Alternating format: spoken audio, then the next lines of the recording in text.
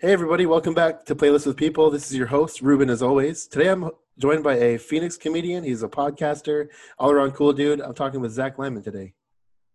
Hey, thank you so much for having me. For sure, man. Thanks for being here. Zach Lyman of the Zach Lyman Podcast. Yeah. I don't know Dude, if that was a good choice or a bad choice. I don't know, man.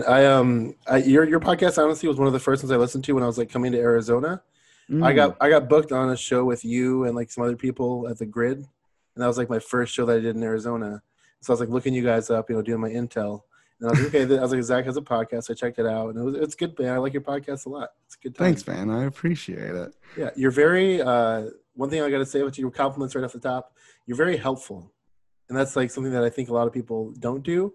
Like you seem to be like very like you like here's how I booked a tour, here's how I sell merch, here's how I do all this stuff, and like I think that's pretty cool. A lot of people play it close to the vest, but I think your podcast is like here's like it's very cool. I don't know, you're very like Yeah. here's a lot of stuff to help you guys out as comics. Yeah, that's because I've been doing comedy for 12 years now, and in that time I can think back to like the first 7 years and how no one would have told me anything. Like no advice, no nothing. Like it was very like the people I was surrounded by were like, no man, I'm doing my thing, you do your thing.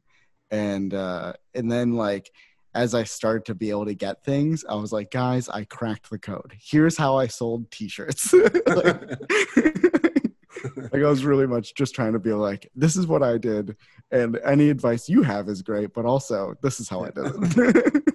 You're like a beekeeper, and you know everything about bees, and you're like an expert. But at the same time, you're like, if you guys want to be beekeepers, I'll show you how. These are the steps I took. It's not that hard to get in here. Yeah. I'll save you time and money. That's exactly how you become a beekeeper as well. I want more beekeepers around me. Yeah, It's exactly. good. Well, that's what I want. Yeah, I don't know. A lot of comedians we do kind of just like play it close to the vest, or we kind of feel like we're like in this little journey alone. And so Yeah. it's cool to hear that you're helpful and you're just like I'm gonna help you guys crack the code. So that's pretty cool, man. Yeah. I really, that's all I want. All I want is to save people time so they can do what I did in 7 years in like 2 years. Yeah, You know. that's great, man. And they'll always give you credit. They'll always like Zach is the one that showed me.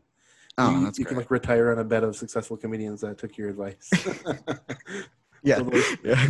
they'll always be there We for all you. fail together, either Oh, way. yeah, exactly. Or this advice you gave me is trash, and now I am a accountant again. Again, Yeah. I'm back into Again. it. But yeah, man, it's great to have you on the podcast. I've seen you recently at some shows, man. I've been trying to get out there, see some shows. You Yeah. just did a show at the Bridge Improv Theater. That Mhm. was great. Saw you do like a long form comedy set, so that was a good time. Thanks, man. Yeah, I'm glad you came out. Yeah, it was interesting because it's the first time I've done 30 minutes in, I don't know, like 9 months or something like that. So I was like kind of nervous about doing that much time, but I knew that I needed to do that much time in case all these other gigs that actually end up working out. And I was like, I need to be prepared, you know. But yeah, it was a great show, and I really was happy with that set. And I'm glad that I have a little video recording of it. The video is not great, but at least it's good enough for me to like kind of review and look over and take apart my own 30 minutes. Yeah, that's cool though, man. That's good. It's good to be back on stage again. I've been doing some comedy too, and it's a good feeling, man. It's we've all been kind of should we go out, should we not? But it's Yeah, like it feels yeah, okay. Like as long as I'm being safe, as long as I'm wearing my mask, and as long as I'm like I keep people around me accountable. Like so, I don't let people who like aren't wearing masks like in my space. I try not to, without being yeah, as rude as I can be. Just be like, hey, man, can you yeah. not get so close to me? Yeah, that's the why I felt safe doing it at the bridge was because I went to the bridge a couple of times and I saw how safe they were being. And that's what I was doing. Like I was going to these open mics and stuff, and I was just kind of like poking in and being like, how do I feel about this place? And some people didn't take it so seriously as the bridge, and I really appreciated the extra level of everything they were doing and how careful and caring they were. And I was like, yeah, this is the place that I'm gonna book. So then I rented it out, and it happened to actually be their like grand opening week, which was like kind of cool. Oh wow. So Yeah, it was a great show, man. You and Savannah and Lou all did a great job, and it was a great show. Yeah. And I've been getting out there and just trying to like watch shows again, man. And I want to comment on something. You've had Lou Moon on your podcast. He's been on this podcast. We both love Lou. Yeah. You guys were having some interesting conversations lately about like comedy writing and about just kind of the insights of like being a comic. And I've listened to those episodes, man. I thought they were great. Thank you. And I wanted to like add something on to here that I've been doing, just to, like kind of tag on to your guys' conversation. I've been listening to a lot of comedy albums again lately, like listening to comedy albums, Yeah. in like headphones if I can, preferably. And it's been doing wonders. It's taking me back to like the old days of like when I first was like diving into comedy and like getting obsessed with comedy. Yeah. And I've really like enjoyed going back and listening to a bunch of old albums that I like really love listening to. Yeah. Lou and I hang out from time to time, and he's a safe person to see because he also is, he keeping his distance, doing all the things good. So I feel safe seeing him. And Lou and I talk about comedy that way all the time. We always are talking comedy. Every time we go on tour and we have 13-hour drives, there's nothing else we talk about besides comedy. And I felt it was a funny feeling to realize that like I've never had Lou on to do stuff like that before, when I was like, we've been doing this the whole time. And I was like, and it was kind of like for almost selfish reasons of like, let me talk through what I'm going through with my buddy, and we can come to a conclusion or a thought on this topic. You're like, this isn't like podcast talk. This is just like friendship talk. But then you're like, oh, it is actually a really good podcast conversation. We should be putting this on air. Yeah. Because like my podcast has always been like answer a question if it's a solo episode, and then like have an interview and like maybe ask some questions in the interview that kind of like lead to answering about comedy or stuff. But sometimes I have people that don't do comedy. But I was like, yeah, I really want to get into like the nuts and bolts of like, because that's the type of podcast I listen to a lot too, or like podcasts like Hot Breath, where it's like Joel Byers and he's like, everything's like how to be a better comedian, and that's all it is. And I listen to a lot of things like that because I'm never gonna stop learning. But yeah, it's like I'm happy that we're doing that, and actually we have like 3 or 4 more already recorded that aren't out yet. So it's awesome, man. I love it. We're all like, comedians are all obsessed with the same thing, and like we all want to talk about it a lot. But I feel like we all think like I don't know if I should talk about it so much, or you know what I mean? Like we do comedy for so long, and it just becomes like what we do, and like we forget to like geek out about it sometimes. It's fun to just be like, dude, I freaking love comedy, man. Let's talk about it. Yeah, and I know a lot of people get scared about like coming off like a know-it-all or coming off in the wrong way.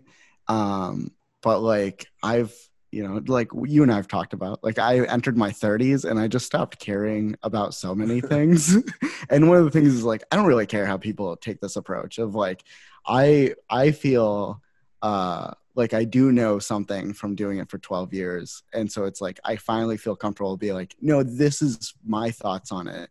And yeah, send me a message if you disagree. Like, I love learning. So, like, if you think my approach to it's wrong, let's talk about it. But most, like Lou and I talking, we both have like very much, we love comedy so much, but also just like we come from a good place and not try to ever come from like a bitter place. So I think like the advice is usually helpful.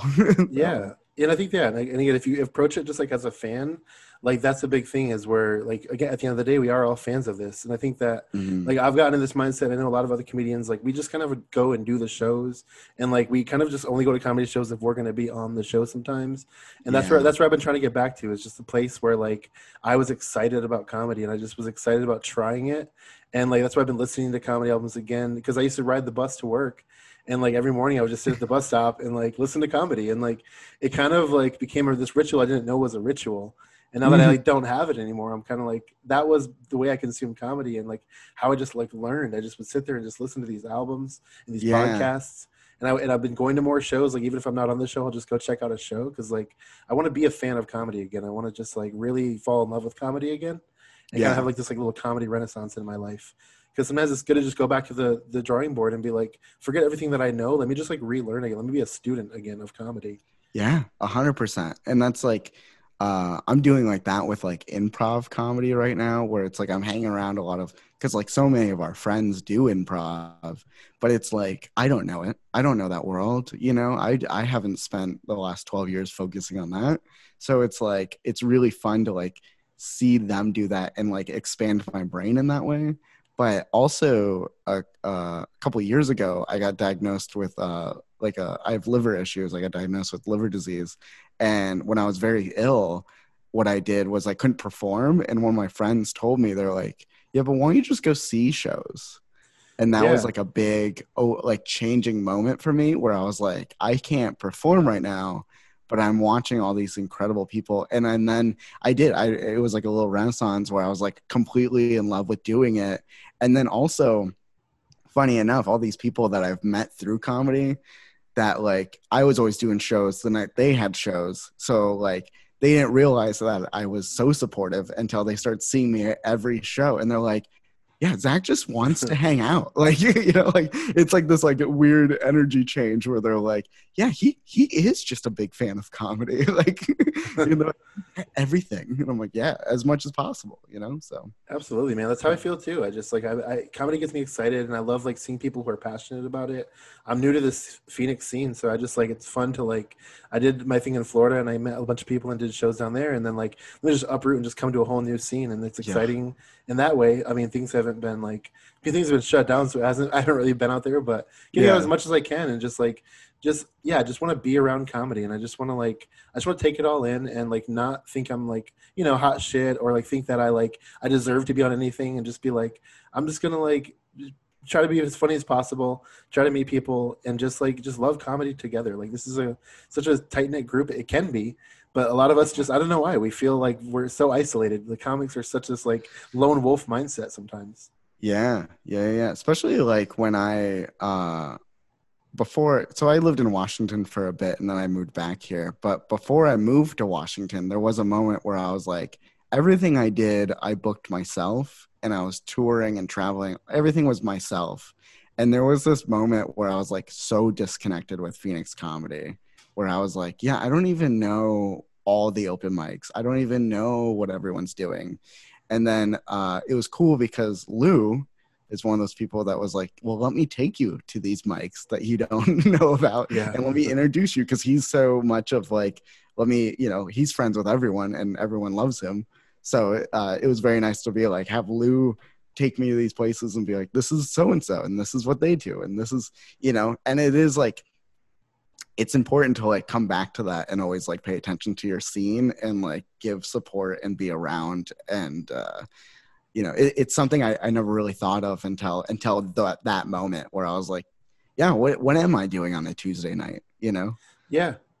Exactly. What brought you back to like Phoenix, like to made you want to stay in Phoenix and do comedy in Phoenix? Yeah, so I moved to Washington mostly for a job that I had. It was a big boy job and it paid well and things were good. But then I ended up getting really sick, and then I had to like come to terms of like, where do I want to progress? And then also kind of like that whole like where you start thinking of like, oh, my life is more fragile than I realize, and how long do I want to focus on doing this career versus like leaning more into comedy. And my last year at that job was also very I had mixed reviews because they thought I was doing a great job, but mentally I was like leaning towards more comedy it felt like every month, and I felt like I wasn't being a good employee. So all of that kind of leaned into, well, I know if I moved back to Phoenix, I will have a good start of like, I have a good friendships there. And then also, funny enough, all the comedy scenes I've been to across the country, Phoenix is one of the best. I think Phoenix is a great comedy scene. And I think we're always on the edge of being like the next thing. But I was like, I can move back to Phoenix for sure, get good stage time, for sure get like quality open mics and good quality comedians that are around. So it's like, and at this point, I'm like, I don't know where else I would move, So Yeah. Phoenix is great.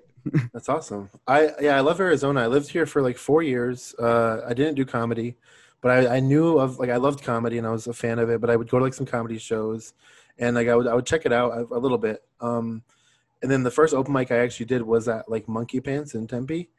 And Okay. then right after that, I like moved to Florida. Like so, and then I was in Florida for a couple years again, and just kind of figuring things out. But now I'm back in Arizona, and like I'm at that point in my life. I'm like 30. I'm gonna be 33 in December, and I started comedy when I was like 30. So like it's like I wish I started younger, but it is what it is, and everyone's path is their own thing. But I'm at a point in my life where I really do want like I really do want like I'm like a family guy. I really do want like kids, and I want to have like a somewhat of like a settled life. And Yeah. like I'm thinking about like what do I want like my comedy career? What do I want my life in comedy to be? I don't know if I'm gonna be a guy that's doing like triple runs and stuff. You know what I mean? Like I kind of want to be in a place where I can kind of make roots and have a thriving, awesome comedy Yeah. scene at the same time. And that's kind of where my mind is at. And I'm trying to like figuring out what my comedy path is going to be at my age and what I want out of life. And I find Phoenix seems like a cool place, and it's always been.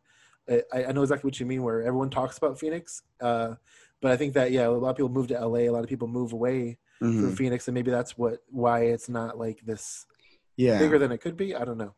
We had this struggle. I've talked to so many people about before, but like we had this struggle of being too close to LA. If we were just a few more hours, Yeah. that might make a big difference. Where it's like we're so close. When I lived in Louisville, Kentucky, same problem. Too close to Chicago, Okay. 4 hours away. So it's like you get decent at all. You go, what am I doing here? Like, all this comedy is like literally down the street from me. And Phoenix, it's like we kind of have that problem, but like I feel like the housing market and like how big we are and stuff kind of like outweigh that, like we're bigger than Louisville, and we're cheap still to live here comparatively. Yeah. But also it's like the more and more like stuff like TikTok takes off, and like you have all these social medias where that's another reason I have no idea why I'd want to move anywhere right now, like besides like personal growth, not for comedy growth. Because I'm like, yeah, I can become a TikTok star literally right here. Yeah. Or like my friend Dan Cummings, who like lives in Idaho and has like one of the biggest podcasts ever, and he used to live in LA. I think And I heard of Dan Cummins. yeah, he has a Time Suck podcast. So it's Okay. like, very successful podcast, but he did the grind in LA as a comedian forever and made a good name for himself. But then I asked him why Idaho, and he's like, yeah, my family, I can settle down here. It's like a great place. And like, you can tell, like you go look at his Instagram or whatever. He has a very successful podcast that he makes a living, tours the whole country as a comedian, but also is a family guy that just wants to chill out and doesn't seem like he wants to raise his kids in LA, which is very understandable, so Yeah. That kind of seems to be like where my mind is at, and like what I think. I don't know. I think that especially because of COVID, I think that every one of us has had to kind of like step back, and like even people that were all living in LA that left LA, and like people are just kind of seeing now that like, let me just do what I can where I'm at, because there might be a possibility we don't get to just go live wherever we want, or you know what I mean? Like it doesn't feel like there's an option anymore sometimes. So this has kind of made us all just be like, okay, how can I get myself out there?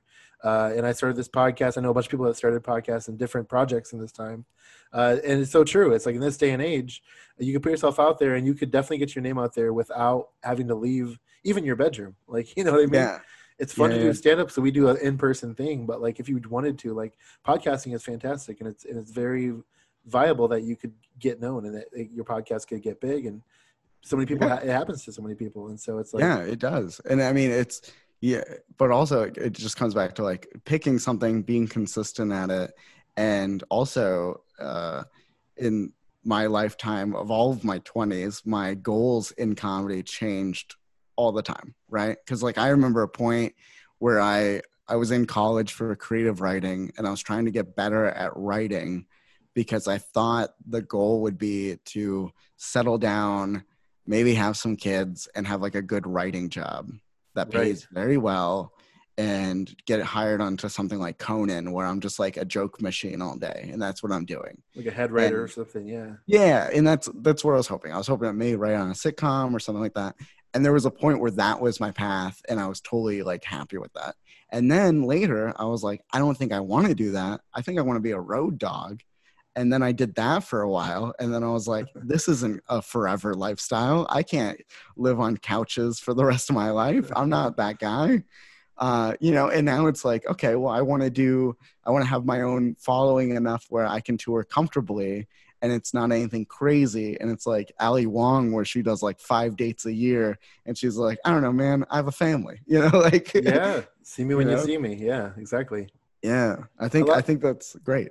I think that a lot of comedians we look up to, like they did it a certain way, and because we listen to their podcast and because we follow their careers, I think a lot of comedians get in the mindset of like following someone's template, where like this is how Mark Maron did it, or this is how so and so did it, and like we try to emulate a path instead of like we think we have to like kind of just figure out like what is my path, like what do I want out of life, what do I want out of comedy, and how do I like make the two things meet in the middle.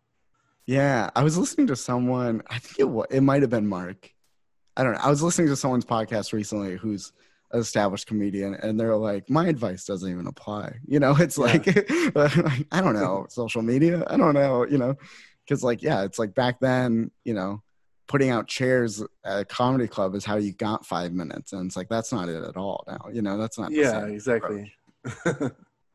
That's very true. Yeah. Whatever happened 20, I kind of got obsessed for a little bit too about like, I was looking into comics that were like a little bit ahead of me or like farther ahead, but not like too far ahead to where I was like, I don't know how to buy a mansion, but you can tell me how to, go from being an open micer to being a regularly paid weekend comic at your local clubs or whatever, like I was really obsessed with like finding different people's path and like kind of being like, let me just follow them on Instagram and just like see what they're up to and see what their 100%. Comedy path is and see what they're doing and what tricks they're doing. Yeah, that is the ultimate goal of just like finding someone that's just slightly ahead or someone that's doing what you want to do. And you're like, okay, I can just watch and pay attention. That's like one of the best advice I ever got was someone, I think it was my dad, told me, he's like, when someone gives you advice, look at their life and like where the road they went. And then think about that advice, because whatever they're saying is leading you down their path. So if they're like a comedian doing things that you don't want to do, and they say you need they're like, you should juggle more. And you're like, I don't think that applies to me. And that's very okay. But just like accept their advice and be like, oh, thank you. And then move on being like, yeah, I'm not going to juggle because I don't want to be the juggling comedian. You're a fantastic prop comic, but I think I'm going to go my own way. Yeah. Thank you so much, Carrot Top. I know you're successful. We all know Carrot Top. Don't hurt me. Carrot Top seems very mad all the time. He's like so swole too. He's like ripped now. I'd be scared to like question Carrot Top. Like, I will juggle. I'll start juggling. Yes. Yeah, exactly. Carrot Top, I'd be scared of to be like, oh no, of course. Yeah. Tomorrow. Sure. I'll send you a video, dude. But yeah, man, it is. It's interesting. I'm more into like setting like small goals now. Like that's why I do that. I go like, if this person can get to this point, I can see the path they took to get there. If someone's a comedian, they're like, oh, I like Joe Rogan and I want to have a Netflix special. You're like, well, you just started doing open mics. So that's like, how do you get from that point A to point Z? Like, take it step at a time. Like, what do you want short term for comedy, So I think it's important to set goals short term. And like you said, it's a longevity thing. I've never stuck to things for a long time. And I'm trying to work on that. I'm always a dabbler. I've been in bands. I've like been an artist. I've done so many things. And like with comedy, I really am like, I just always tell myself like, this is the long game. Just relax. Just have fun. Because like, it's that frustration of like, you do one open mic and you're like, why am I not on every book show in town? And it's just like, well, chill out, Ruben. All right, get your ego in check, and it's gonna be okay. Just do your thing. Relax. Have fun with it. Yeah, exactly. Like I'm the same way. Like I have had hundreds of hobbies. I've gone down every rabbit hole possible. But like for some reason, stand-up is the only thing that I've still done. Like, I don't know. I think it's the hard challenge of it, that it's a never finished project, because I can get bored with things easily. Yeah. Where like, I'm like, oh, I get it. As soon as I say that in my head, it's over. Yeah, exactly. And it's like, not to sound like righteous or whatever, but like I feel like stand-up truly is that one thing where I'm like, I truly feel like it is me and it fits me. And like the other things that I've been into, when I really dig deep, like, did I really want to be in a band, or did I really want to just be cool? And like be like I'm in a band, like, I wasn't passionate about really being in a band. I just liked bands, and I was like, that'd be cool because they Yeah, look like they're having a good time. yeah, and it's like it checks the boxes. I make friends, Yeah, I look cool, and also I now have something to say when people ask about my career choices. Like it just exactly. checks all these boxes, and you're like, that's a thing I'll do. And I find same thing with a lot of like comedians. It seems like they used to be in bands, or they used to be like writers, and they're like, I wanted to write a novel, and then I realized you have to write a novel, and that's a lot. I got about a pamphlet here, and Yeah, it's yeah. not great. It's true though. Yeah, I feel like I've just like, yeah, I always have to have something that I can tell people that I'm doing. And for once, like, comedy feels genuine. It feels like something that I really want to be doing and that I really Mhm. enjoy doing. I had this weird crisis where like I didn't have a thing for a while, and I like met these new people, and I went over my friend's house a while back, pre-COVID, and like some dude that I never met before, we were just talking, and he's like, "So what do you do like besides work?" And I was just like, and at the moment I didn't have anything, and that feeling fucking sucks. And I never want to ever sit in a situation where I don't have a thing I'm doing. I'm gonna lie next time. I'll just feel like I juggle. Yeah. I've I been spending a lot of juggle. time with Carrot Top. He's been teaching me the ways. Yeah. But that was the time in my life, like right before I got into comedy, where I really like. It's so weird how I got into comedy, even when I think about it. Like I just was like, I don't know why I never thought about doing comedy because I was a fan of it. I just didn't think I could do it, and until I like dug in, I only knew about like the comedy you would see on TV where the guy would be wearing like a suit and a tie. And then I like kind of got more into comedy, and I saw things like The Meltdown, and I saw things like Flophouse, and there was like these very like DIY Yeah. comedy things going on. And I was like, oh, I like this. And like the punk rock part of me like Yeah. was like into it, and like this like DIY underground show. These people are just like, this guy's in shorts, this guy's wearing a raincoat, and it doesn't matter. Like they're doing comedy, they're putting on their own shows, and that like Yeah. fascinated me, and that's what Yeah. made me like kind of want to get into it. But yeah, it was like I literally took this like I was like going through it at work. I was working at like dead end jobs and just like feeling like that moment you have in your life every 2 years when you're questioning what you're doing with your life. And Yeah. like I was having Yeah. one of those moments, and I was just like I literally did this like I saw this like almost pop up, and it was like find your dream career. And it was like I was like, all right, I'll bite the bait. And I took the little test, and it was like, basically like what do you like to do like in your personal life? And I was like, I like to make people, I like to make my friends laugh, and I like to da da da. And basically, it came down to being like a clown or a performer. It said you could be a clown, you could be it gave me like a few choices like rodeo clown, performer, Have whatever. you ever thought of clown? I was like, I could go to clown school, or I could try stand up. And I chose I stand up. love that. It was literally because of that, and I was like, I think I'm gonna. And I like made it. I made an intention. I was like, I'm gonna try stand up comedy, Yeah. and I like went up, and it was like literally like just The started as greatest. quickly as yeah. And I'm still mad at myself to this day that I started when I was 30. I don't, you have no reason to be upset. I started around the same, like when I was starting, there was also someone who was 30 that I like went to some writing groups with. Because like I started as a child, and so like I was young, and then I'm surrounded by these grown-ups in my mind. And one of the guys was like 30, early 30s, and I was mad at him because like within months he was like way ahead of me. Like, he was like, yeah, I know how to be a person. Like it was very eye-opening of like, so I think you have this you have a unfair advantage of someone that's starting when they're like 18, of like you have stories to draw from and also life experiences in general, and you know how to communicate and be a person more. So yeah, like I feel like the first handful of years that I did stand up don't even count because it's just me being like, I don't know, is this a thing? And they're like, no, it's not a thing. That's a good point. I guess Yeah, that's a fair point. Yeah, when I was like in my early 20s too, I was like very like going to church still actively.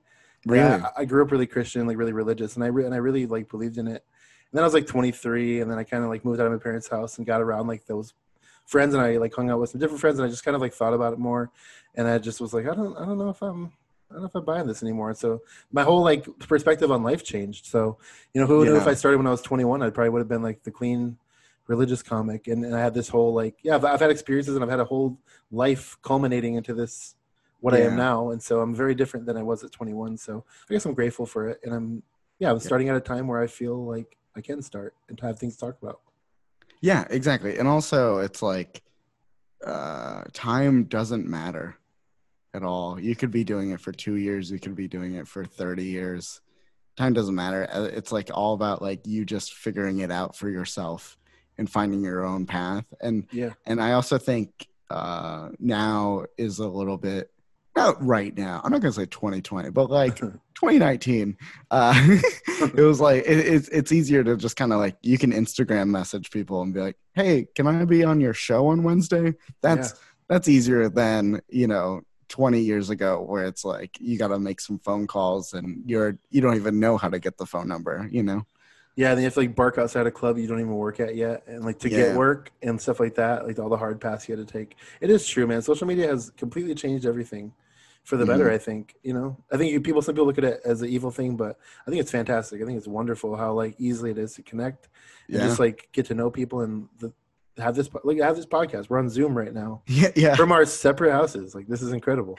Yeah. Yeah. Exactly. Like I was literally laying down over there and now I'm here talking to you. Yeah, and after this is over, I'm gonna lay down right there Yeah. and watch Hook because I've really been wanting to watch Hook lately. I don't know why. I've been Yeah. like in a Robin Williams mood.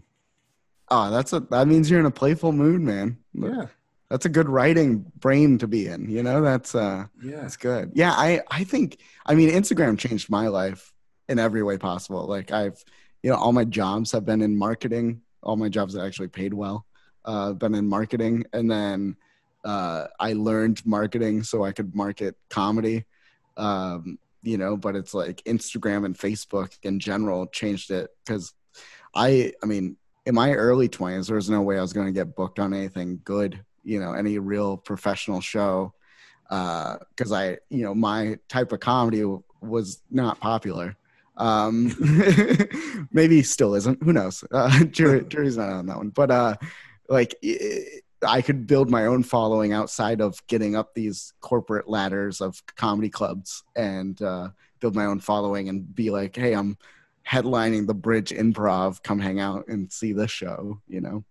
That's the dream, man. Yeah, to have like a little cult following. Like all my favorite comedians are those people, and the ones that don't necessarily have like an intense epic following, but have like just a tight group of people that like if you know that comedian, and I know that comedian, we're cool because Yeah. we get it. You know what I mean? Yeah. I like the style of comedy that you do, and I think that I have similar tastes in comedy, which is why I wanted to have you on too. Is just I think you and Lou and Savannah, I think you guys all have a fantastic like style of comedy. Oh, thank you. Yeah, absolutely, man. Yeah, they're both extremely talented comedians. They are. They're and Phoenix has a lot of promise. I'm seeing more and more, and I'm loving it. It's cool. It is very interesting to come from one scene and come and go to another, and just like learn about a new scene and like yeah. But yeah, man. I guess some people would call it. I don't know if you would call your own style alt comedy or if that's like. I don't even know. What that is anymore. Some people Who say that the knows? new alt comedy is the people that just still want to say like the R word and stuff like. So people call it that alt comedy now. Like that's the outside. That's the fringe. Yeah, I definitely think I fall under alt comedy more than club comedy. If there's only two choices, Yeah, I know. yeah, I definitely fall under that. And sometimes I write jokes. I'm like, is this comedy or is this now a piece of something? I don't know. What is Yeah. happening? That's why I loved, yeah, like I fell in love with that with like the meltdown and stuff, and like yeah, alt comedy is what kind of spoke to me more. And like although all my favorite comedians are probably alt comics, like the Rory Scovel is like probably my favorite comedian, Yeah. like Kyle Kinane, like it's just people that are like free and having fun on stage, and just like I'm a goofy just like guy, and I just want to have fun on stage, and I just want it to be very me, Yeah. and whatever you want to call that, call it, alt comedy, Yeah. whatever you want to call it. Yeah, Yeah, it is very telling when you ask people like what their favorite comedian is and it like what is. they're like because you can see you're like, oh, you're trying to go down this certain path. It is very telling. Bill Hicks, like just please don't yell at the crowd. That's all I ask. You're gonna yell at the crowd. I know it's coming. I've seen like a lot of like the Bill Hicks people are some of that. Like to me, I'm like, okay, I immediately get what type of comic you are. Yeah. Or like Burbigs is another one. Very Or vaguely, yeah, yeah. yeah. Where it's just like you're like, okay, you're gonna take your time with this story. Yeah, it's going to be a very warm, heartwarming story with a lot of twists and turns and Yeah. funny little nuances about your life. Yeah, Mm-hmm. yeah. Yeah, exactly. Who are some of your favorite comics, or who are some of the people that like? Would you say, you and Lou were talking about writing again? Would you say like kind of influence your writing style, or kind of made you be like, I want to like kind of come off that way, not without no one ever intends to take someone's Yeah. writing style, but I do feel like we all kind of draw from different comics in a way, Yeah. stylistically. I don't think because like here's my I've never felt that way about my comedy or that like I sounded like anyone. And also, which it's like I had a booker tell me this years and years ago. He goes, "You don't sound like anyone." And right now that's gonna be hard, but later that's really gonna pay off. Mm. And yeah, because it was very much like I couldn't tell you how many times I've gotten emails from people that are like I asked to be on a show or whatever, and they were like, I don't know where to put you because like you're doing this thing, and like I've gotten the older I've gotten, the better I've gotten at like easing into my stuff or like time like perfectly timed. But I used to just be like immediately 100% me right off the top, and people were like, "This I don't even know what's happening. Why is he?" He's rolling around on the ground. I don't know. I don't know. But yeah, I personally I have my favorite comics, but they don't really like influence me that way. There Right. is moments in comedy that I can think of. Like Lou and I talked about Eddie Pepitone's one of those people where it was the first time I saw someone yell on stage and then go back to being quiet and Yeah. didn't stay high up. And I like listened to like the dance of that of ups and downs and when he timed it because I like to yell on stage, but I avoided it a lot because it's like where do you go from there? You can't just like go really high and then go. So I was at the store the other day. Yeah. It just it's like where do you put that in the act? How do you fit that in? And so like learning like how you can build it and then release that tension and come back down. Eddie Pepitone's one of those people for me, and then Bill Burr is one of those like people that I listen to where it's no longer set up punchline joke writing. His joke writing is let me introduce a crazy idea and then I'm going to walk all the way around this crazy idea. And then when I come back to the beginning, you agree with me. And then I tell you that you're wrong for agreeing with me because that's a crazy idea. But I convinced you into it. And it's like, that's a beautiful dance that only Bill Burr does. And so it's like, I appreciate that. And so for me, I'm just like watching it in these ways of like not tone wise or not timing or not. I'm just like, how do they approach comedy as a whole? And like Eddie Pepitone being like, this is a very made up story.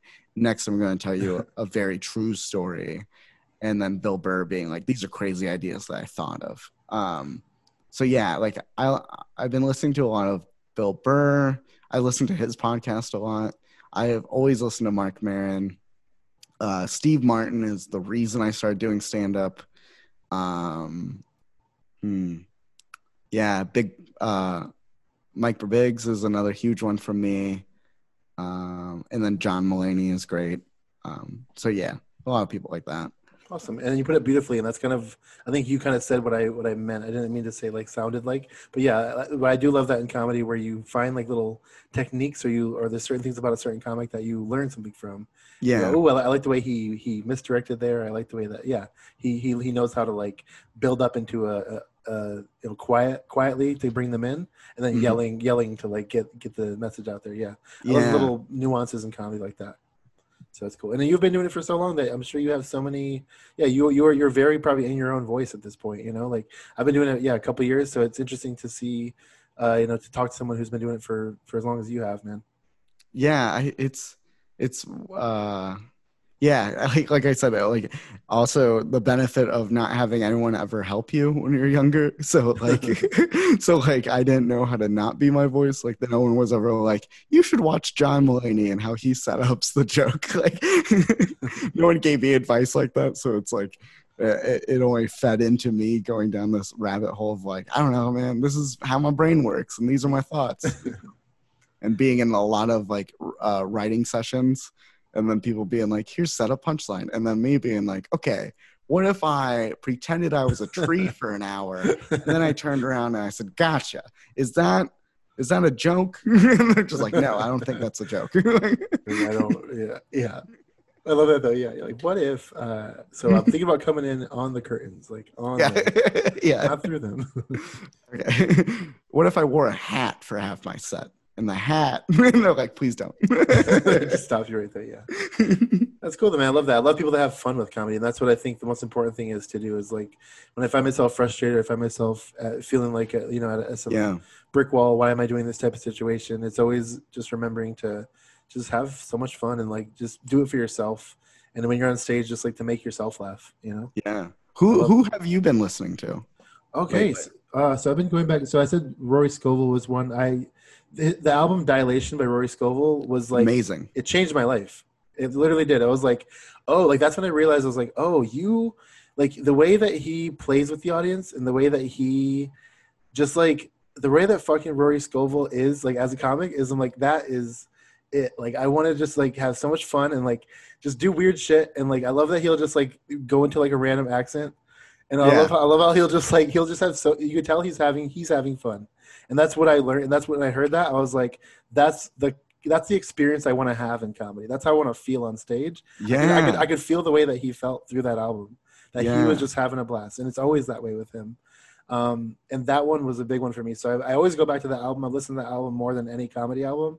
But I've been listening to a lot of other stuff too, man. I listened to some Pete Holmes the other day because I just like his silly concepts. Yeah. Nice Try the Devil.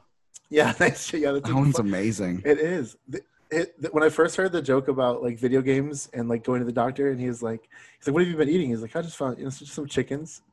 He's like, just some chickens on the ground I found. Like I kicked a barrel and it flashed, just like a barrel. It just like his silly concepts are so funny.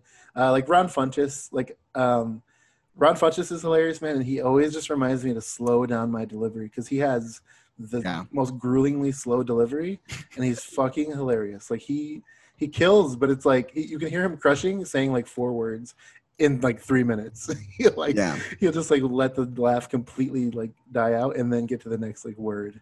And it's like I'm a fast talker, as everyone can tell, and so for me it's important to constantly remember to like slow it down and like on stages. And that's something I had to learn doing comedy because I started doing comedy just like this, talking. And then I had to be like, okay, I actually do have to kind of like enunciate, let it breathe, let it. Yeah, you look down at your set list, you're like, I have burned through all of these jokes. When I first started comedy, dude, I would have like a 5-minute set and I would record myself on my, like, not my comedy set, but I would like put my phone timer on and I'd read my jokes and I'd be like, da-da-da. But bam, 5-minute set. Bam, oh, that was 6 minutes. Got it. I would do my first like shows and I would be like, all right, thank you. And the guy would be like, what happened? You have 3 minutes left. I'm like, what? Like it's the nerves, I guess. So I just went up there and was like, oh my God. They just like yelled on my jokes fast and like didn't give anyone a chance to hear what I was saying. Yeah. I'm a very fast talker. So he's a good one he constantly reminds me like, okay, slow it down and like get as slow. You can go as slow as it needs to be for this joke to work. And so I've been trying to write more that way. But yeah, just like stuff like that, like older comedy albums that I got into when I was first like diving into comedy that I'm like going back and like listening to. And I think because I listen to comedy albums so much, I don't know if you do this or if I'm just a psychopath or if any other comedian does this out there, let me know. But when I write jokes in my head, I'm performing the joke. You know what I mean? Like I hear the clink of the cups. I hear the crowd. Yeah. Like, as I'm writing the joke, and like that's how I kind of write. Just I hear it as if I'm like I can see myself as like a silhouette, and I'm like looking over my shoulder into like a dark room with a light on me. Like that's just from listening to comedy albums, being in that that's exactly what's happening in my head, which is like very much why often I'll write it. And as I'm writing it, that's happening. And then I'm looking at it and I'm going, that doesn't need to be here. That doesn't need to be here. And I'm cutting it and then I'm probably going to write it again. Mm-hmm. And then when I take to the stage, it's like often 70% written. And then like the rest of it is me having fun and being like, I know how to get to that punchline. And if I think of something, or if I tie something in, or, stuff like that.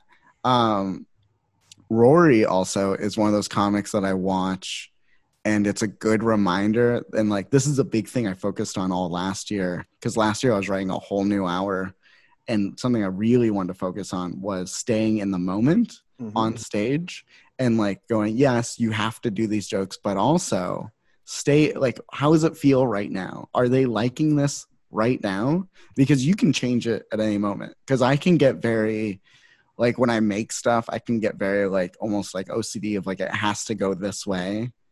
And so last year I wanted to work on the fact of like, no, you have the skills to make it go any way you want. And you know the punchline, but you also know you don't have to say the punchline if you get another hot pocket of laughter, and then you can just move into something else. Like, it's like this like fun kind of like, let's narrow through it and be paying attention to that. And Rory, it's like every time I listen to that album, it's like he clearly wrote the joke and he's doing 40% of what he wrote. And the rest of it's like, I don't know, man, this is how I get to it, or this is what I'm doing right now. Yeah, and that's dude. great. That's so fun. Yeah, it is. Yeah, the looser you can be, the better. And like, yeah, he's the first comedian I've ever heard that like tell a crowd to shut up. Like, and I was like, whoa, Yeah. Are you allowed to do that? Are you Yeah. allowed to tell the crowd to shut up? And like, not in a mean way. He'll just say it like he's so serious, but it's so he's like, funny because shut the fuck up. Like, whoa. And it's like, yeah, he's fantastic, man. He's a comedian that taught me I learned a lot from him, like watching him and stuff, and about how I want to like come off on stage, or techniques that are amazing to try. But yeah, keeping it loose and keeping it fun. That's what the goal is, I think. Yeah. That's keeping it fun. That's like, I think we were talking about that on the podcast of like, yeah, we did this to do for fun. Why not? You forget that because you get so focused on writing, or someone got some gig you wanted or whatever, and it's like, this is all fun. Yeah, man. That's what. I know so many comedians, and I had so many friends that like we just like. Sometimes comedians get to the point where they're like about to break their pen in half, and they're just like throw their notepad against the wall, and you're like, "Why are you here? Like, why are you at this open mic?" Like, I had a friend like that. He was like, I had a friend that like he was love him to death, and he was having a rough couple times, few nights where he was bombing, and then this one guy in the crowd like talked, and like he like got into it with the guy. Like, it wasn't even like, let me handle this heckler. It was like, I'm gonna ruin my set now and like just be really mad at you on stage, and it was really awkward. And he got off stage, and it was just like, come here, man, let's have a talk. And, and like, and he was like, I was like, have you taken a break? Have you like taken, like, when's the last time you had a day off of comedy? He's like, I've been doing comedy for 30 days straight. And I was like, all right, well, take a week off, man. Just like honestly, like you don't have to, it's fine. Like, you shouldn't be here if if every set is making you infuriated. Like, remember to have fun. Remember that we're comedians, and we did this because we just want to be goofy and make people laugh. Yeah. And that's some of the best advice I ever got was like, and what changed my comedy writing a lot was I was like, don't write for the crowd. Like I used to write when I first started, like, oh, I wonder if the crowd would laugh at this, or I could, Snapchat could be like the punchline, and it's the crowd loves Snapchat. But like when I started writing for like, what am I thinking about throughout my day that's making me giggle, or what stupid, I see a guy walking down the street, what stupid thought pops into my head. That kind of writing is more productive for me. Yeah. It's always led to just more fun sets. Yeah. That's something I always think about, because like you can go to like a comedy club and you can see someone like totally crushing it, and you're like, but that's not my type of humor, you know? And it's like, but like it works for them, and maybe it is their type of humor, or maybe they do feel like I have to do this because it's getting big laughs. And that's like an always like dilemma of life, of like, you can go down this path of like doing jokes that don't fulfill you, or you can do jokes that are like, for you, and also find the people like you. That's the goal. Yeah, exactly. To do authentic comedy. Yeah. Yeah. It is frustrating. It can be frustrating to a comic to see someone crushing and be like, he's just telling jokes about Tinder. He shouldn't be getting laughs. But you know what? He's doing his thing, and everyone has to do their own thing and find their path. Yeah. Definitely agree with that. Comedy's amazing, Zach. We love it. Everyone listening here, I think, loves it. I don't know. This is a music podcast, technically. But hey, we love comedy here. Yeah. I That's like want you can listen to like any of my interviews where it's like it could be an actor or a model or like a business owner. And I'm like, this reminds me of comedy. Like you light up a pipe, start pontificating. yeah. You know, when I first started stand-up comedy, Yeah. that's funny. Yeah, man. So let's talk about some music now, Zach. What kind of music were you like into in high school? Like, what kind of music person were you? I love hearing about Okay. those high school music personalities. I think that Okay. shapes like a lot of your life with music in high school. Okay. Yeah. I'll tell you very much I was this guy, but I also want to mention what's happening right now is that my computer is frozen Oh, and I am very nervous about it. oh. But I'm going to continue as if as if my laptop isn't from 2015. What would And Carrot Top do? He would yeah, he'd press he's like, on. start juggling. Okay. Yeah, in high school and elementary, I was very much into punk music. I played guitar so I could be in punk bands. I listened to a lot of punk and I listened to a lot of hip hop at the same time. Those were probably my two influences. That's awesome, man. That was kind of me too. I was super like emo in high school just because it was like I think it was the perfect time. It's like 2004, 2005 ish. Like when it was Hmm. like at its prime. So I was like, all me and my friends were super into like emo music. But then I think I kind Yeah. of moved away from that and went more towards like punk and more towards like hip hop when I got into kind of like the skating culture and like Okay. playing skating with my friends and like playing like Tony Hawk and stuff. Like it was all like punk and hip hop and watching skate videos. And so that's when I got really heavy into that stuff too. So I definitely relate to that as well. Yeah, yeah, yeah. That's kind of what I too. Like I dabbled in skateboarding and I still skate. But I don't like I mostly ride around on longboards now because I'm too old to fall is how I feel. Dude, So yes. yeah, so I love skating and I can still ollie every once in a while and kickflip a little bit, but that's it. That's it. Like I don't even try to pretend I am better than that. I mostly just cruise around. Dude, exactly. Yeah. I kind of want to get to I kind of want to skateboard again. Like I gave up on it and like, yeah, I was just afraid. I was always afraid to get hurt. My friends would always yell at me because I wouldn't do the 3 set. I'm like, I just watch you roll your ankle. Like I'm not going to do that. And my friend's like, Yeah. come on, man. Like, quit being so scared.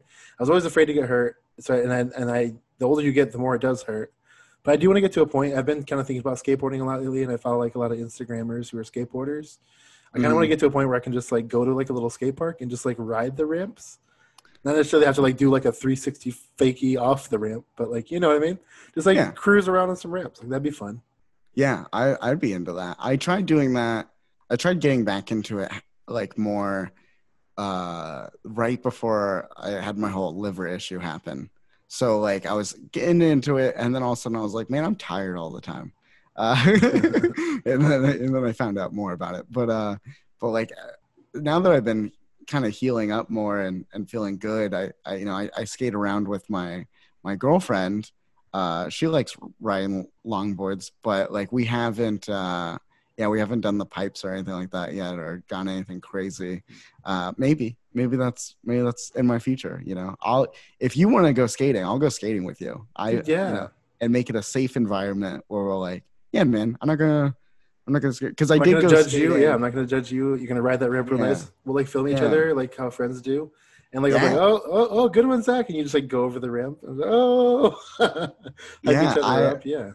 Yeah, I went skating with a few different comics, but you know how it is, where it's like you're skating with someone that's never stopped skating, and they're the same yeah. age as you, and they're like just incredible, and you're like, and then like they see you, and it's like a waste of their time in their mind. They're like, oh, I don't want to be around, or at least that's how I felt, you know, like when I Yeah, went skating with them, and I'm like, you know, I'm just gonna wait on this. yeah. No, ours will just be like comedy nerds, and we'll just talk about comedy while we roll around on skateboards. Like that'll be I'm into fun. it. Yeah, I'm into it. Yeah, let's do that. I'll get to the skate park. I'll make sure that I can even do it at all, and then I'll like be like, hey, does that come through? Once I know that I'm like comfortable again on the board. But my sister has a skateboard and she's been talking about it. So I'm like, all right, let's go. So I'm gonna go soon. Maybe tonight I'll go to the skate park. I'll give you guys an update on how that went. Yeah, yeah, We'll yeah. see. Yeah. Yeah, let me know. I don't know because I'm in Phoenix. I don't know where you're at, I'm but in Tempe. okay, yeah, yeah, yeah. And totally, we could meet up somewhere. I'm sure there's some place we could find. Yeah. You know, I know. when everything was shut down, my girlfriend and I were skating ASU, Okay. just the whole campus. It was wonderful because there was absolutely no one. That's actually amazing. Yeah, that'd be a good place. Yeah. Well, they have all of like Tempe Town Lake and stuff. There's a lot of cool areas, like cool pathways and stuff over there. You can like just be unbothered. It's pretty cool. Yeah. Yeah. We'll figure it out, man. It'll happen. But let's make a playlist, Zach Lemon. How's your computer acting? Are we? I'm good now. Like Oh. it caught up. I was very nervous for a minute there. But yeah, it's fine now. So, Nice. but I did make I was looking at my phone because I made a playlist on Spotify. I don't know. Is that the right thing to do? Am I? You're okay. Well, what we're gonna do is we're gonna talk about like we're gonna each pick 5 songs, and Okay. I'll compile that at the end into like a 10-song collaborative playlist. Okay. Cool. If That's you're great. very excited about that playlist too, and I'll share it with people and be like, also check out this 40-track playlist that Zach made in preparation for this. No. I kind of wanted to get it. I was earlier today. Yeah. I took about 40 minutes of my day to just kind of sit down and go, I'm going to do this podcast. I know he wants a playlist. Let me really think about, like, if I was just going to put on some music right now, what have I been listening to lately that's like really been, because I've been writing again, as we said. So like, what's motivating me to write? What's motivating me to do things during the day? And so as we go through this, you'll definitely, everything is very much a, let's keep it fun type Yeah, of man. songs. That's all they are. Awesome. Yeah, mine too. I love it. So whenever you're ready, let me know what your first song is going to be for the playlist. Okay. I think the first one, knowing your background, my background now, I think I want to do "The Future Freaks Me Out" by Motion City Soundtrack. Dude, that's a nice pick. Yes. I love that band. Yeah. Yeah, big influence. Do you remember his hair? His hair was insane. It looked like he got stung by electricity, like Albert Yeah. Einstein's emo grandson. I had that haircut in high school. I took a picture of that to a stylist, and they were like, "This will be my Mona Lisa," and and they did it, and it turned out wonderful. And it was very much because I remember him talking about how it's supposed to look like a sunflower, and it very much did look like that. And then it grew out into a nice long thing that I then cut into a mohawk that had blonde and mixed mohawk stuff into it. Yeah. That's awesome. You're like, I have the black rim glasses. I just need the hair now. Yeah. That's a good pick, man. For my first one, I'm going to go with, I've been listening to this band a lot. They're like a newer punk band from San Francisco. Actually, this is the last live show I saw before COVID shut down.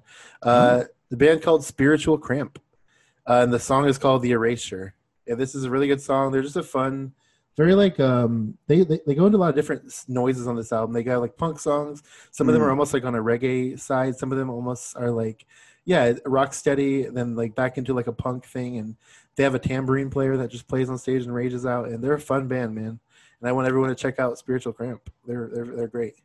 Dude, I'm stoked to listen to that. That sounds fun.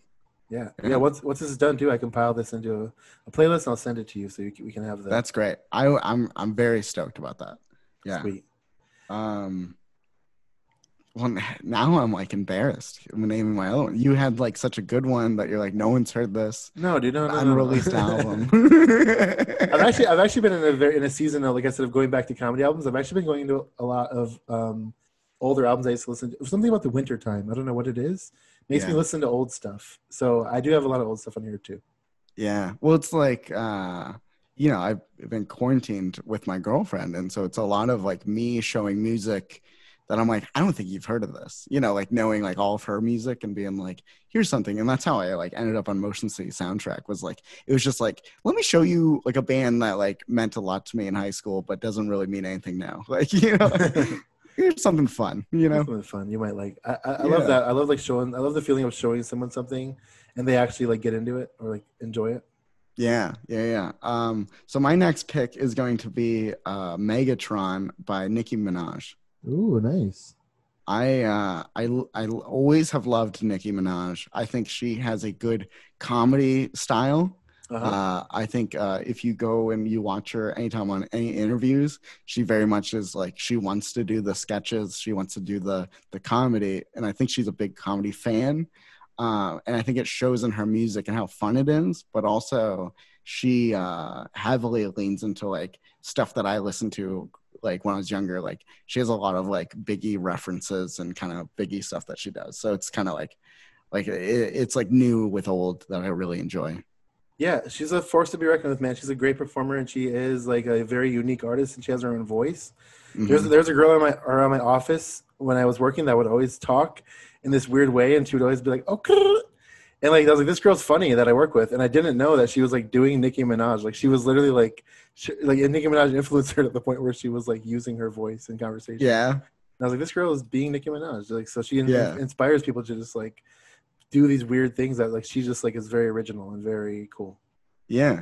I've always enjoyed her music since like I think I started listening to her in like 2010 or something, and yeah. So I'm like, it's one of those things of like I know this is going to be forced into my life through radio or any other, and it's like I'm glad I found something that I'm like, yeah, you know what? If we're gonna, or like you're like traveling with someone that's like only listens to mainstream, and you're like, yeah, this is my safe choice.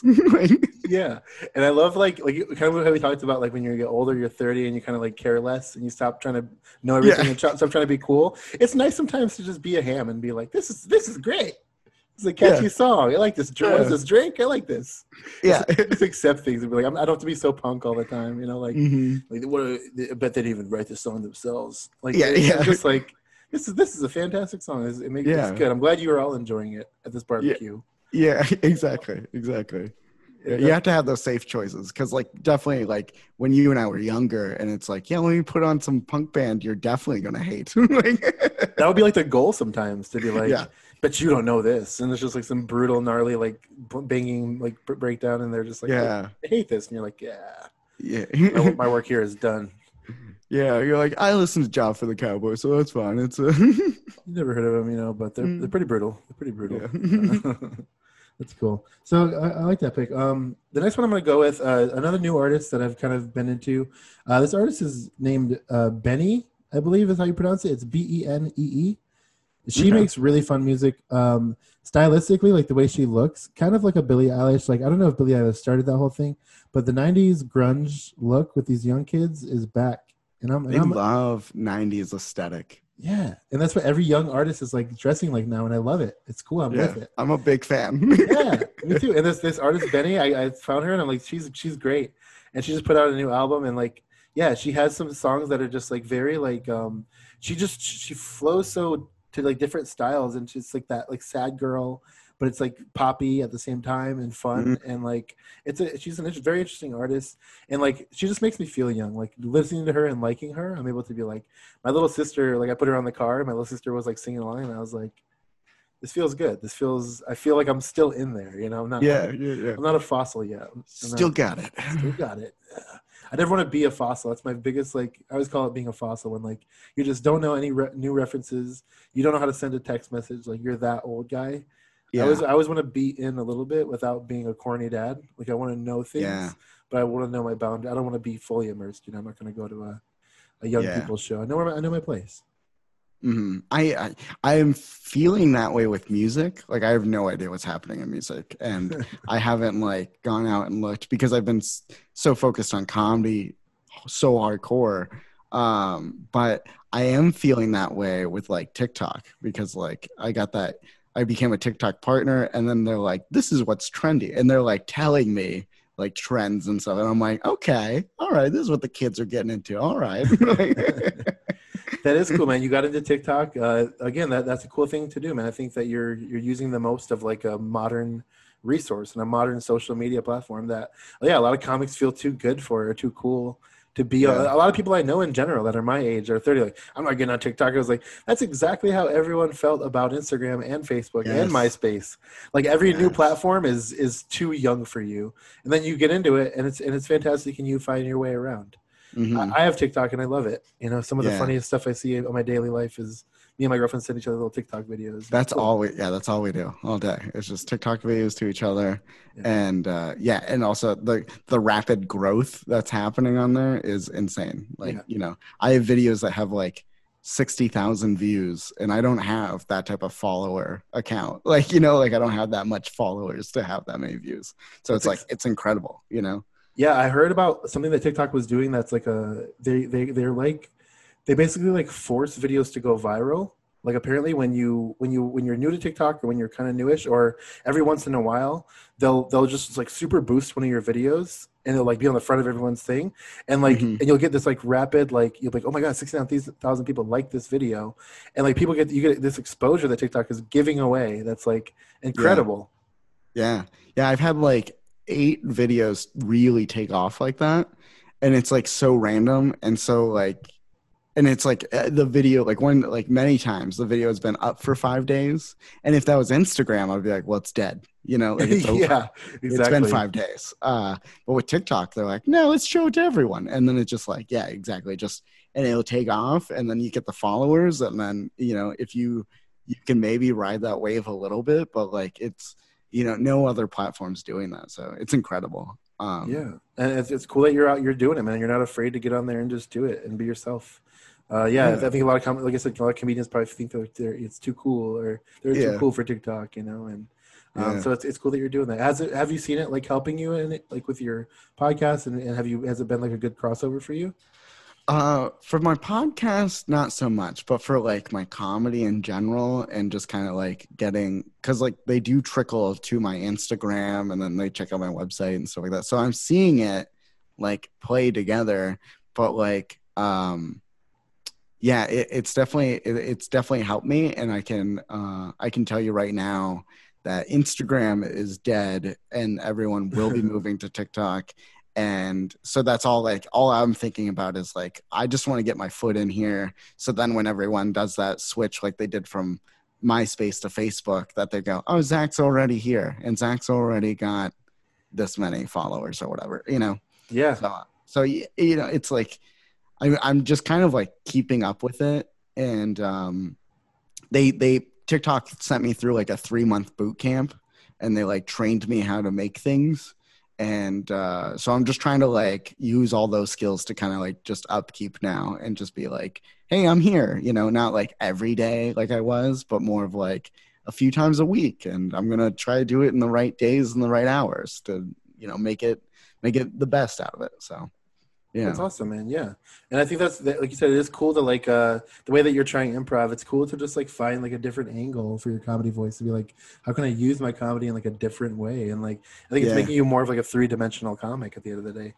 Yeah, exactly. And it's like, there's honestly jokes that I've written that work better on TikTok than just doing them on stage. So it's like, it's fun to be like, oh, this would be a really, like, here's a very old joke idea that never worked on stage, but like I could make it into a fun TikTok, there's a lot of that happening. So it's like cool to kind of like recycle and rethink a lot of things. But I don't want to get too sidetracked from your list. Yeah, no, it's okay. Every podcast episode gets sidetracked. This is what we do. It's fun. We hang out. There's no end time. So I picked last, I think, with the Benny pick. So go ahead with your next song. Okay, I'm gonna pick a band that's actually from Phoenix, that blew up, and then later became one of the guys at least became like a major star. So I'm gonna pick The Format, and it's gonna be Dog Problems by The Format. That's probably one of my favorite songs ever, and I think it's one of those that I can when I travel, I still have like an old 2008 iPod, and I like to put the whole album on and just listen through. But this is like, I make sure I listen to this song first, and it's just a good traveling song and a good just like writing song and a good song. Dude, yeah, I actually really like The Format too. I remember renting Dog Problems, the album, from the library. Like I used to rent CDs from the library, and like my library just had like, hey, you can get books, but we also have a huge CD section, and like I was seeing a bunch of CDs, and this is one that I specifically remember like from the library. But The Format was great, man, and yeah, my girlfriend, she grew up in Arizona, so she tells me about all these bands I used to love that like would play around here all the time. That I like. I'm like, Yeah. man, I wish I grew up in Arizona to see these things happen. Yeah. Yeah. I have a memory of the format when I was very young playing a show that was free during fireworks playing.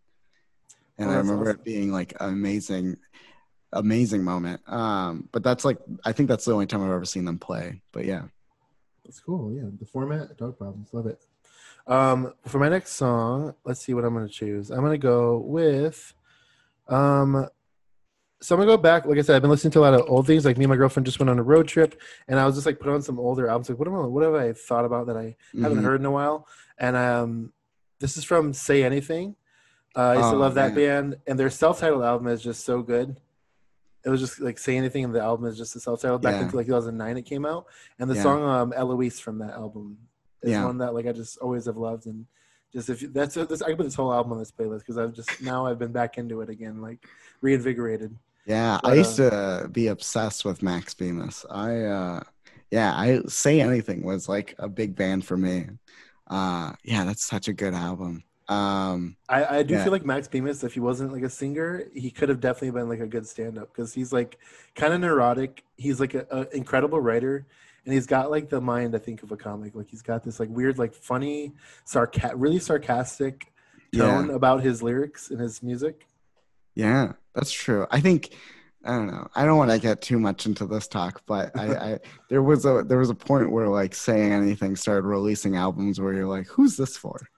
You know? Yeah, Like their later albums, their more recent stuff, you're kind of like, I don't know, man. This seems, but also at the same time, you can't really judge an artist for change because like he wrote Is a Real Boy when he was like 17 or something like that. I mean, I didn't even know yeah, that. Wow. it's like he was like writing that when he was like a child, so it's like the music that we loved when we're like, yeah, teenage angst type of music. It's like, yeah, he was that. Like, like he was Yeah. writing that when he was young, and now he's probably in his 30s feeling the same way. It's Feeling also that it's also interesting as like a musician in a band to be like, this is the direction we've gone with creatively and lyrically, and now it's like, yeah, 10 years later as a band, we've all grown as people. Whereas like as a yeah, comic, it's like I used to talk about, uh, I used to talk about taquitos and how they were hot.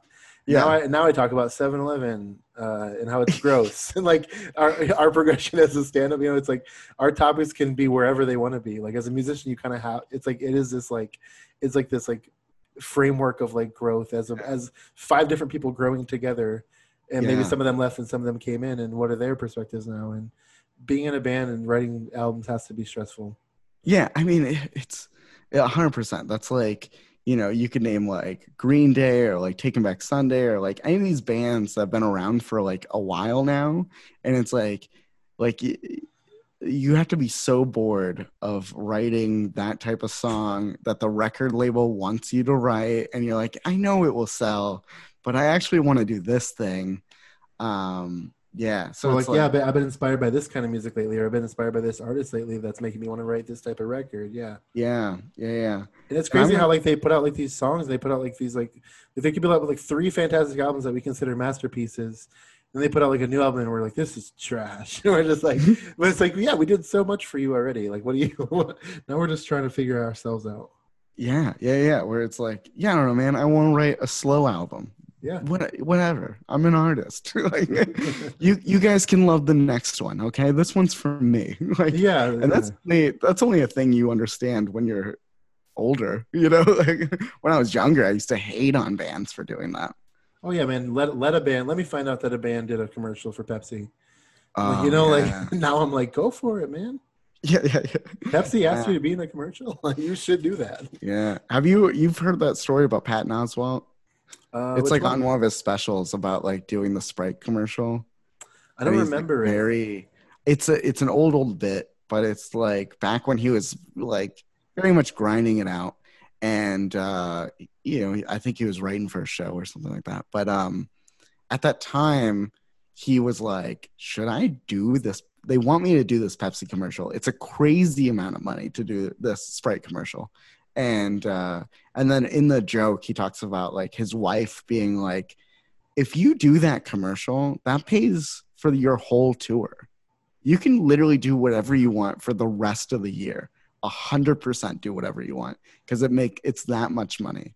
And it's like that point of like, yeah, like I can pay for a whole tour and I can do my whole comedy album and I can do, yeah, that's great. Good for you. Like do that thing, you know? And the alternate reality of that is that you turn it down to not disappoint a 16-year-old kid who calls you a sellout. You know what I mean? Like that's the trade-off. Yeah, he's not buying your merch full price. He's trying to get a discount. He definitely ripped the album. Yeah. Yeah. But you're a sellout. So don't do that. It's like he sucks now. Yeah, exactly. I'm gonna call an audible because we're over here talking about bands. I'm gonna pick something from Taking Back Sunday that was not on my list. Nice. Here we go. This is the album I was looking for. Let's do New Again. Let's do You're So Last Summer on New Again, like the remake of it, I guess. Okay. Yeah. Absolutely. Yeah. Taking Back Sunday is fantastic. They were right in the prime of that whole emo, screamo era. Yeah, and they were the kings of the genre, man. Yeah, that was like the New Again. I haven't listened to that album in a while, but like that album is them like reinventing themselves after like sounding a certain way, and then they were like, let's see something different. And I remember when that album came out, and I loved it. I thought it was wonderful. I think everything on that album is wonderful. But I know a lot of people are like, this is not what I want. And I was like, that's fine. Yeah. It sucks when like your friends make you feel like you shouldn't like something. Yeah. Like you're like, I really enjoy this, but I can't tell my buddies about it because we all decided we hate this band now. Yeah. As a group, you know? Yeah, that was me in 2009 with Nicki Minaj, where I'm like, I think this is great. And everyone's like, this is corporate America trash. And I'm like, I think she's very talented.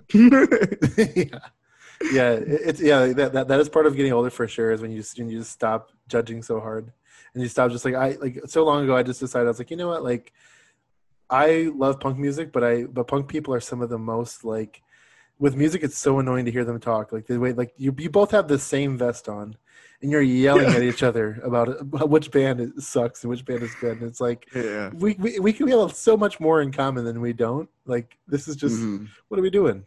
You like that, I like this, it's fine. I'll see you at the same shows.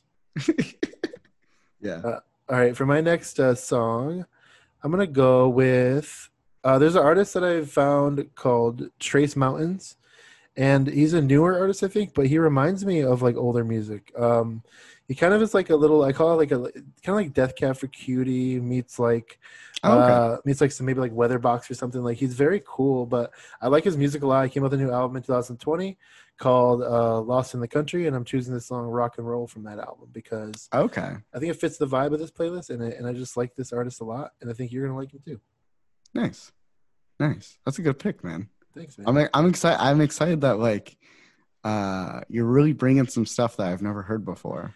I try to do that. I try to, because I definitely like nostalgia, and I definitely like there's a lot of picks that I want to pick. Sometimes I'll be like, you know, for my guest here, I'm gonna throw a little something on there, or for my listeners, throw a little something on here that I might turn you guys on to, or maybe, you know. And I love hearing what people are into, and I love hearing about artists that I never heard of and checking them out. And so I'm back in discovery mode with comedy, and I'm back in discovery mode with music again, where I'm like learning about new artists and new bands. And for a while I wasn't doing that. Yeah. That's great, man. Yeah, I paused on music, but I'm always like, so I'm going to throw this out there. If you're listening to an album and you're like, this is a great album, I've never heard this comic before, send it to me. Because I definitely want to know. I'm trying to always find new comedy albums.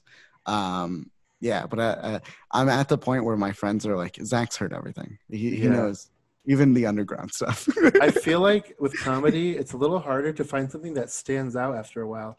That like, because everything that you in comedy, it always is kind of like, oh, he sounds like this, or he sounds like that, or like it's very hard to like find something that like shakes you at your foundation, that you're like, because the first time you hear a fantastic comedy album and you don't know that much about comedy, you're like, what am I hearing? What am I watching? This is something new for me. But like the longer you do comedy, I think it's harder to like find something that really is like, this guy is very different from any, you know. So it's cool to like, I'll think about that, and I'll try to find some comedy stuff to show you that I like that, like maybe some deep cuts of comedy that I enjoy. Also, as a future thing, I really want to do episodes of this where I maybe make playlists like about like our favorite comedy bits or something, you know. So that could be I a could fun do thing. that. That Yeah, would be great. I'd come back on for that if you wanted. That's maybe like you, yeah. me, and Lou or something. We'll figure it out. Maybe we'll do something like that in the That would be future. fun because I definitely there's like like Eddie Pepitone or like Paul F. Tompkins. Like there's Yeah, like certain comedians that Lou and I like in the wild will see something and take a picture and be like, isn't this like that joke? Or yeah. there's just certain bits. And Savannah and I do that too of just like a lot of times it's peanut brittle with Paul F. Tompkins. Just like anytime you see peanut brittle in the wild, you're like, this I have to send it to my friends. Um, yeah. Is it my turn to pick? I think so. You Okay. pick. Yeah, I just picked Trace Mountain. So go ahead. Okay. I'm gonna pick "Gimme the Loot" by Biggie. Ooh, nice. That is there's so much fun things happening in that song. Like lyrically, it's I think about the time period of like that had to be a very aggressive and very like oh my god type of song to be playing then. And then at the same time, if you just like rhythmically listen to it, which is like how I listen to it now, I don't even like pay attention to the words. Now I listen to like how they're like rhythmically going through the song, and it's just so unique and so fun. Where it's just like this, like yeah, like it's just incredible. And that remaster that came out in 2005, I had that in my car on repeat for so long. Like I know that whole album just over and over and over. I love Biggie, man. Biggie is one of the greatest, and like lyrically amazing, and just the way his flow was incredible and inspired so many like rappers that I enjoy. Like, there's an artist I like named Joey Badass. Yeah. He's like so like he just talks about Biggie all the time and how like Biggie like changed the game, and I could hear it in his rapping, and so it's like cool the way that Biggie like inspired people, and like that song is dope. And you're making me want to pick a hip hop song now. I'm very spongy on this podcast. I conform to whatever is around me. Let's see what I'm going to go then. I'm going to go with okay. I'll go with something like maybe new, maybe something that there's an artist named Homeboy Sandman, and he is awesome, and he's a really good rapper, and I've been into him, and he puts out a lot of work. He puts out a lot of music. I saw Aesop Rock on a tour, and he like opened for Aesop Rock, and I was like, this guy is really good. So I looked him up, and I've been a fan ever since. And I'll choose the song. I'm gonna go with the song off his new album called "Don't Feed the Monster," and the song is called "Trauma." He just talks about traumas, and it's like about all this shit that like when he was younger. He like starts off with this really like deep message type of song, but it's like really good, and he's a very good rapper. And I think you'll be into him. Okay. And that'll be it. That'll be the last song that I pick. And yeah, that's it. There's our playlist. 10 There we go. songs. Perfect. We got 5 songs each. Perfect. Very diverse, very cool playlist. Yeah. I'm stoked to listen to it. Yeah, man. And for those of you listening, it's going to be on Spotify, and I put it on YouTube as well. So you can like watch music videos if you're into that. So I'll put the links to those in the episode description. And Zach, where can like people find you? Where do you want them to check you out at? If you want to find me on TikTok, Zach Lyman Podcast, all one word. Or if you want to check out anything else I do, just ZachLymanPodcast.com. All the links are there. You can listen to my podcast. You can find my Instagram, Zach Lyman Podcast. All that will be up there. So I got so excited for you when you just said find me on TikTok. Like you sounded so young there. It was fantastic. yeah. I felt my gray hair remove itself. Yeah, they slowly. Every time you say TikTok 3 times. Yeah, I go into the bathroom in the morning and I say it, and that's my process to look like this. You do look very cherubic and young, so maybe it's true. Yeah, but let's check out Zach Lyman. Check out his podcast. It's a fantastic podcast. If you live in the Phoenix area, check him out. See when he's going to be around. Support local comedy. Support people who do creative things. And I appreciate you being on the podcast, Zach. This has been a lot of fun, man. Yeah, I appreciate you, man. This was great. I'm happy we did this. So thank you so much. For sure, man. And we'll skate sometime soon. Yeah. Thanks, everyone, for listening.